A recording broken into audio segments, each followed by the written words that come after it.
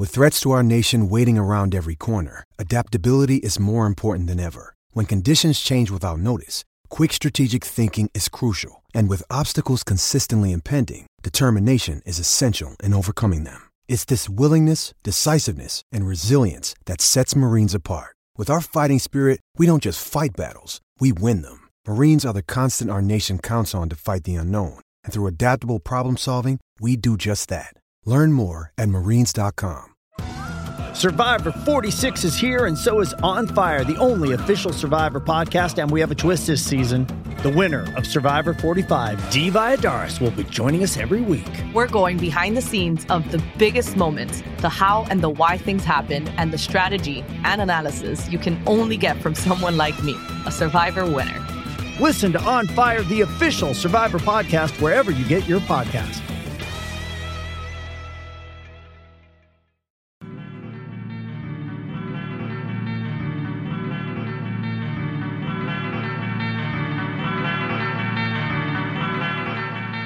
Hello, welcome back to the show. Surprise, surprise.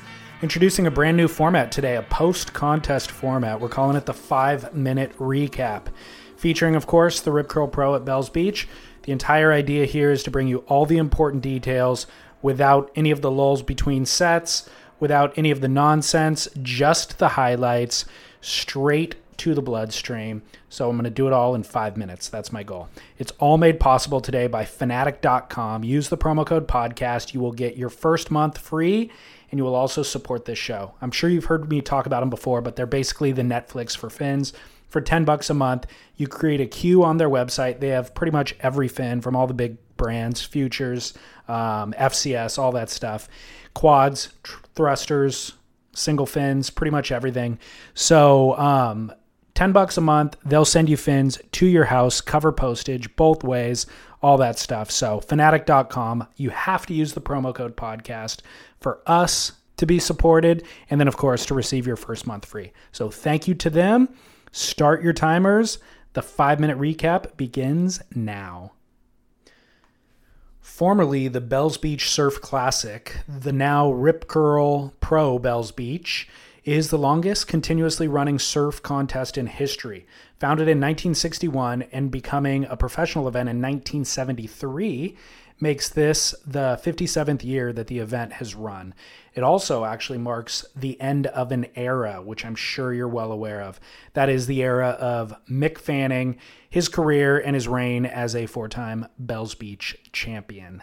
The event finished in spectacular surf on the finals day at the Bells Bowl. It took about 6 days to run, including 2 lay days. The men and the women ran alternatively at multiple venues, Bells and Winky Pop, both serving up a variety of conditions ranging from fair to good. The concept of running at multiple venues is a very good thing for viewers. Personally, it doubles my interest in the event. It also allows for better odds in running in the best possible waves. If Bell sucks, there's a chance that Winky could be good. So additionally, having that multiple venues highlights, I think, both the strengths and the weaknesses of a given surfer within the same event. So this was best illustrated by the 2009 champ, Silvana Lima, who absolutely shined at Winky, pinning every section on the fast down-the-line rights. While back at Bells, she'd employ the triple check bottom turn, trying to wait for the bowl to stand up, and then she'd often fall when she was trying to pace herself through the flat spots. So a question that we always have on this show is just why have mushy waves on tour? Why have Bells? Why have Margaret's, the main break at Margaret's anyways? And those style of waves really aren't the best to showcase the caliber of athletes that the WCT surfers are. I think it actually kind of squashes the top guys down to kind of compete at a mediocre level. Mick Fanning will not do his best surfing in mushy waves. So the one thing that I do like about it, though, is that it's kind of nice to see how the top level pros surf a wave that's more akin to what you and I would surf. So there's an element of that I like, but let's get real. Let's get these guys and girls on the best waves in the world. Other than the 2 event winners, all former Bells champs were decimated in the early rounds. Carissa Moore, Sally Fitzgibbons, Adriana de Souza, Matt Wilkinson, Joel Parkinson, Jordy Smith, all faltered. So some real quick bullet points from the event. Gabriel and Italo did whitewash takeoffs. Very impressive. The Bells Bowl illustrated how Griffin Colomito has all the flow of Parco, but with the explosive, spontaneous turns and tail blows that Seabass too infrequently showcases. Seabass busts them out every once in a while. Griffin seems to have them on lock, but with that effortless flow that Parco has. So really rad to see Griffin coming into his own. Tyler Wright and former event champs Sally Fitzgibbons and Carissa Moore all had shockingly substandard performances. They looked almost uninterested and then unfocused once standing up. They left a huge opening for wild cards and rookies. More on that later. Mick Fanning got through to round 4 at about 60% of his ability level. That was until Pat Gadauskas had him up against the ropes in round 4. This seemed to activate a switch in Mick Fanning, and he absolutely caught fire, winning the heat and then going on to beat Owen Wright, who slept in his car the night before their heat to avoid a sick baby at home. Mick Fanning and Pat Gadauskas met again in the semifinals, and Mick trounced him. Other observations of Mick during his final event: he doesn't apply sunblock beyond his jawline. Odd. He over-applies it as war paint on his cheeks and on his forehead and his nose, but then leaves his neck and ears completely exposed. My dermatologist would not approve of this method, and upon inspecting all the archival footage that they were showing of Mick throughout the event, he's been doing it his entire career. I don't know how I just realized it, but what's the deal with that? Mick also brought back the old school Rip Curl Search logo / sticker that Parker Coffin drew on Mason Hoseboard last month. And then all other Rip Curl surfers swapped out their red wave logos for Mick's proprietary black sticker honoring his retirement.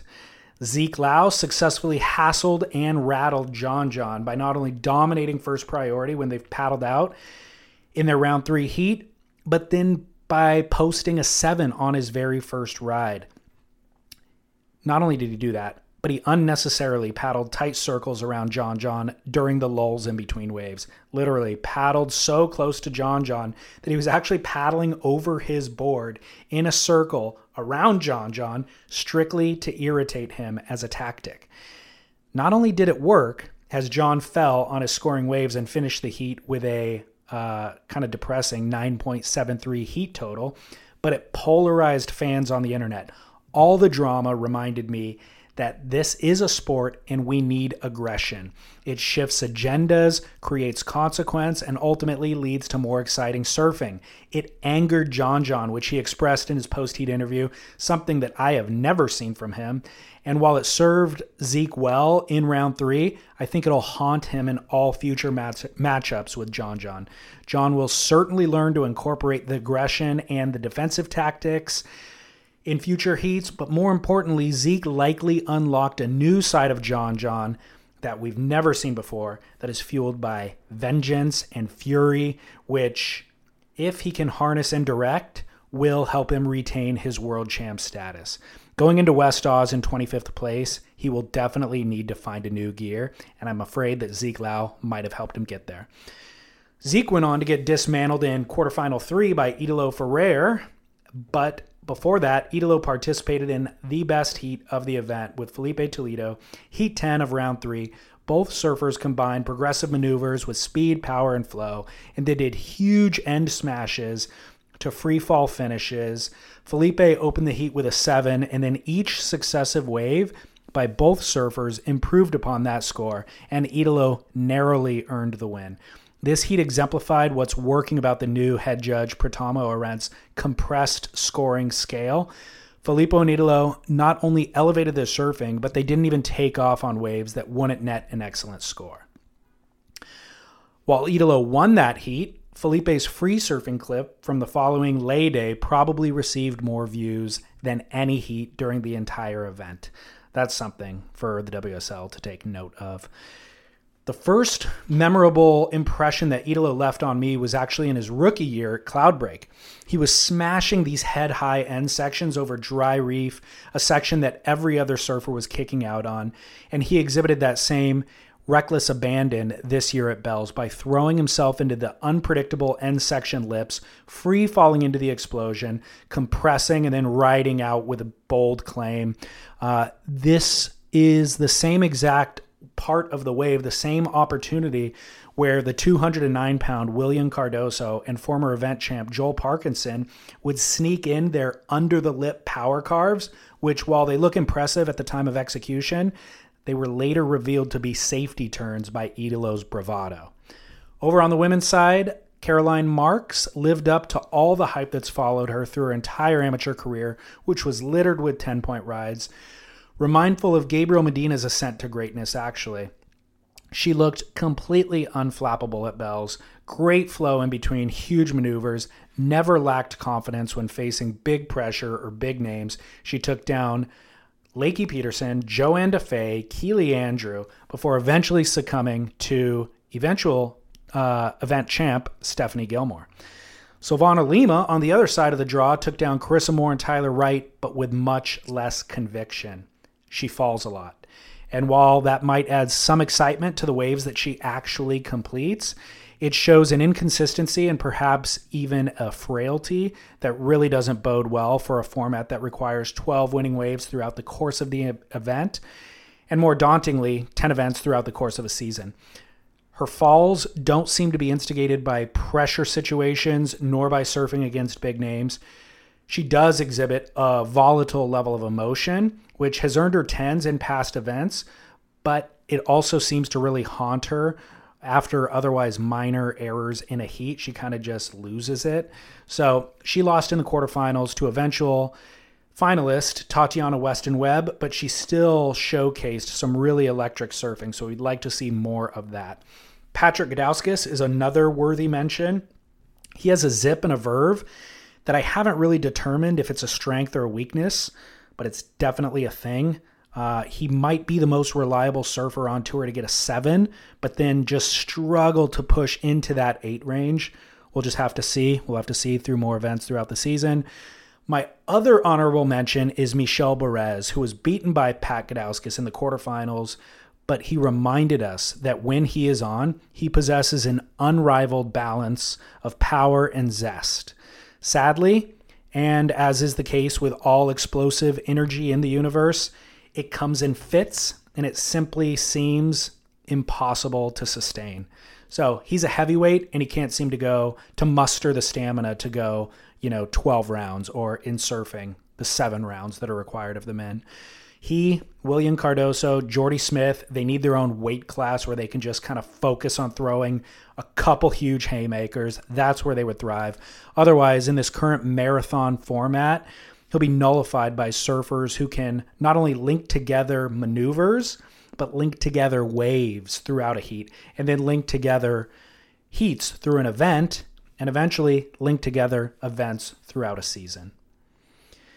Congratulations to Stephanie Gilmore, who solidified finesse and flow as key elements to success at Bells and securing her 27th event victory. She surfed her 400th heat during this event and was forced to prove her worth with her back up against the wall against Caroline Marks in the semifinal. She dropped a 9 in the final minutes. Although the scores didn't reflect it, Gilmore had a much easier task against Tatiana Weston Webb in the final, where her wave selection and overall flow showcased a real stark contrast between their ability levels.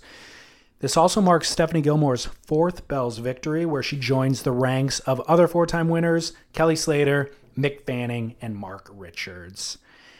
And lastly, congratulations to Idolo Ferrer, who spoiled one of the greatest swan song stories in surfing history, where Mick Fanning was poised to win his final event on tour while simultaneously setting a new record of 5 Bells Beach wins in his 18th event surfed there, and he would have retired in the number 1 position on the championship tour, but it wasn't to be. Idolo posted a 15.66 final score, leaving Mick with priority, needing a 7.57, waiting for a final wave that never arrived. Idolo is the real deal. He's fearless in any wave size and just in his approach to surfing and in his confrontations with icons like Mick Fanning, Gabriel Medina, Kelly Slater. He's the second ever Brazilian to win Bells after Adriana de Souza, and his surfing is raw and unrelenting, and that's hard not to love. A lot of insiders are saying that he's poised for a world title win this year. We've only completed 2 events, so it's hard to say, but he leaves Bells in second place on the rankings, and Mick Fanning retires his career in third place. Thanks. I think I ran a little beyond the 5-minute mark, but I'll try harder next time. We'll see you in West Oz.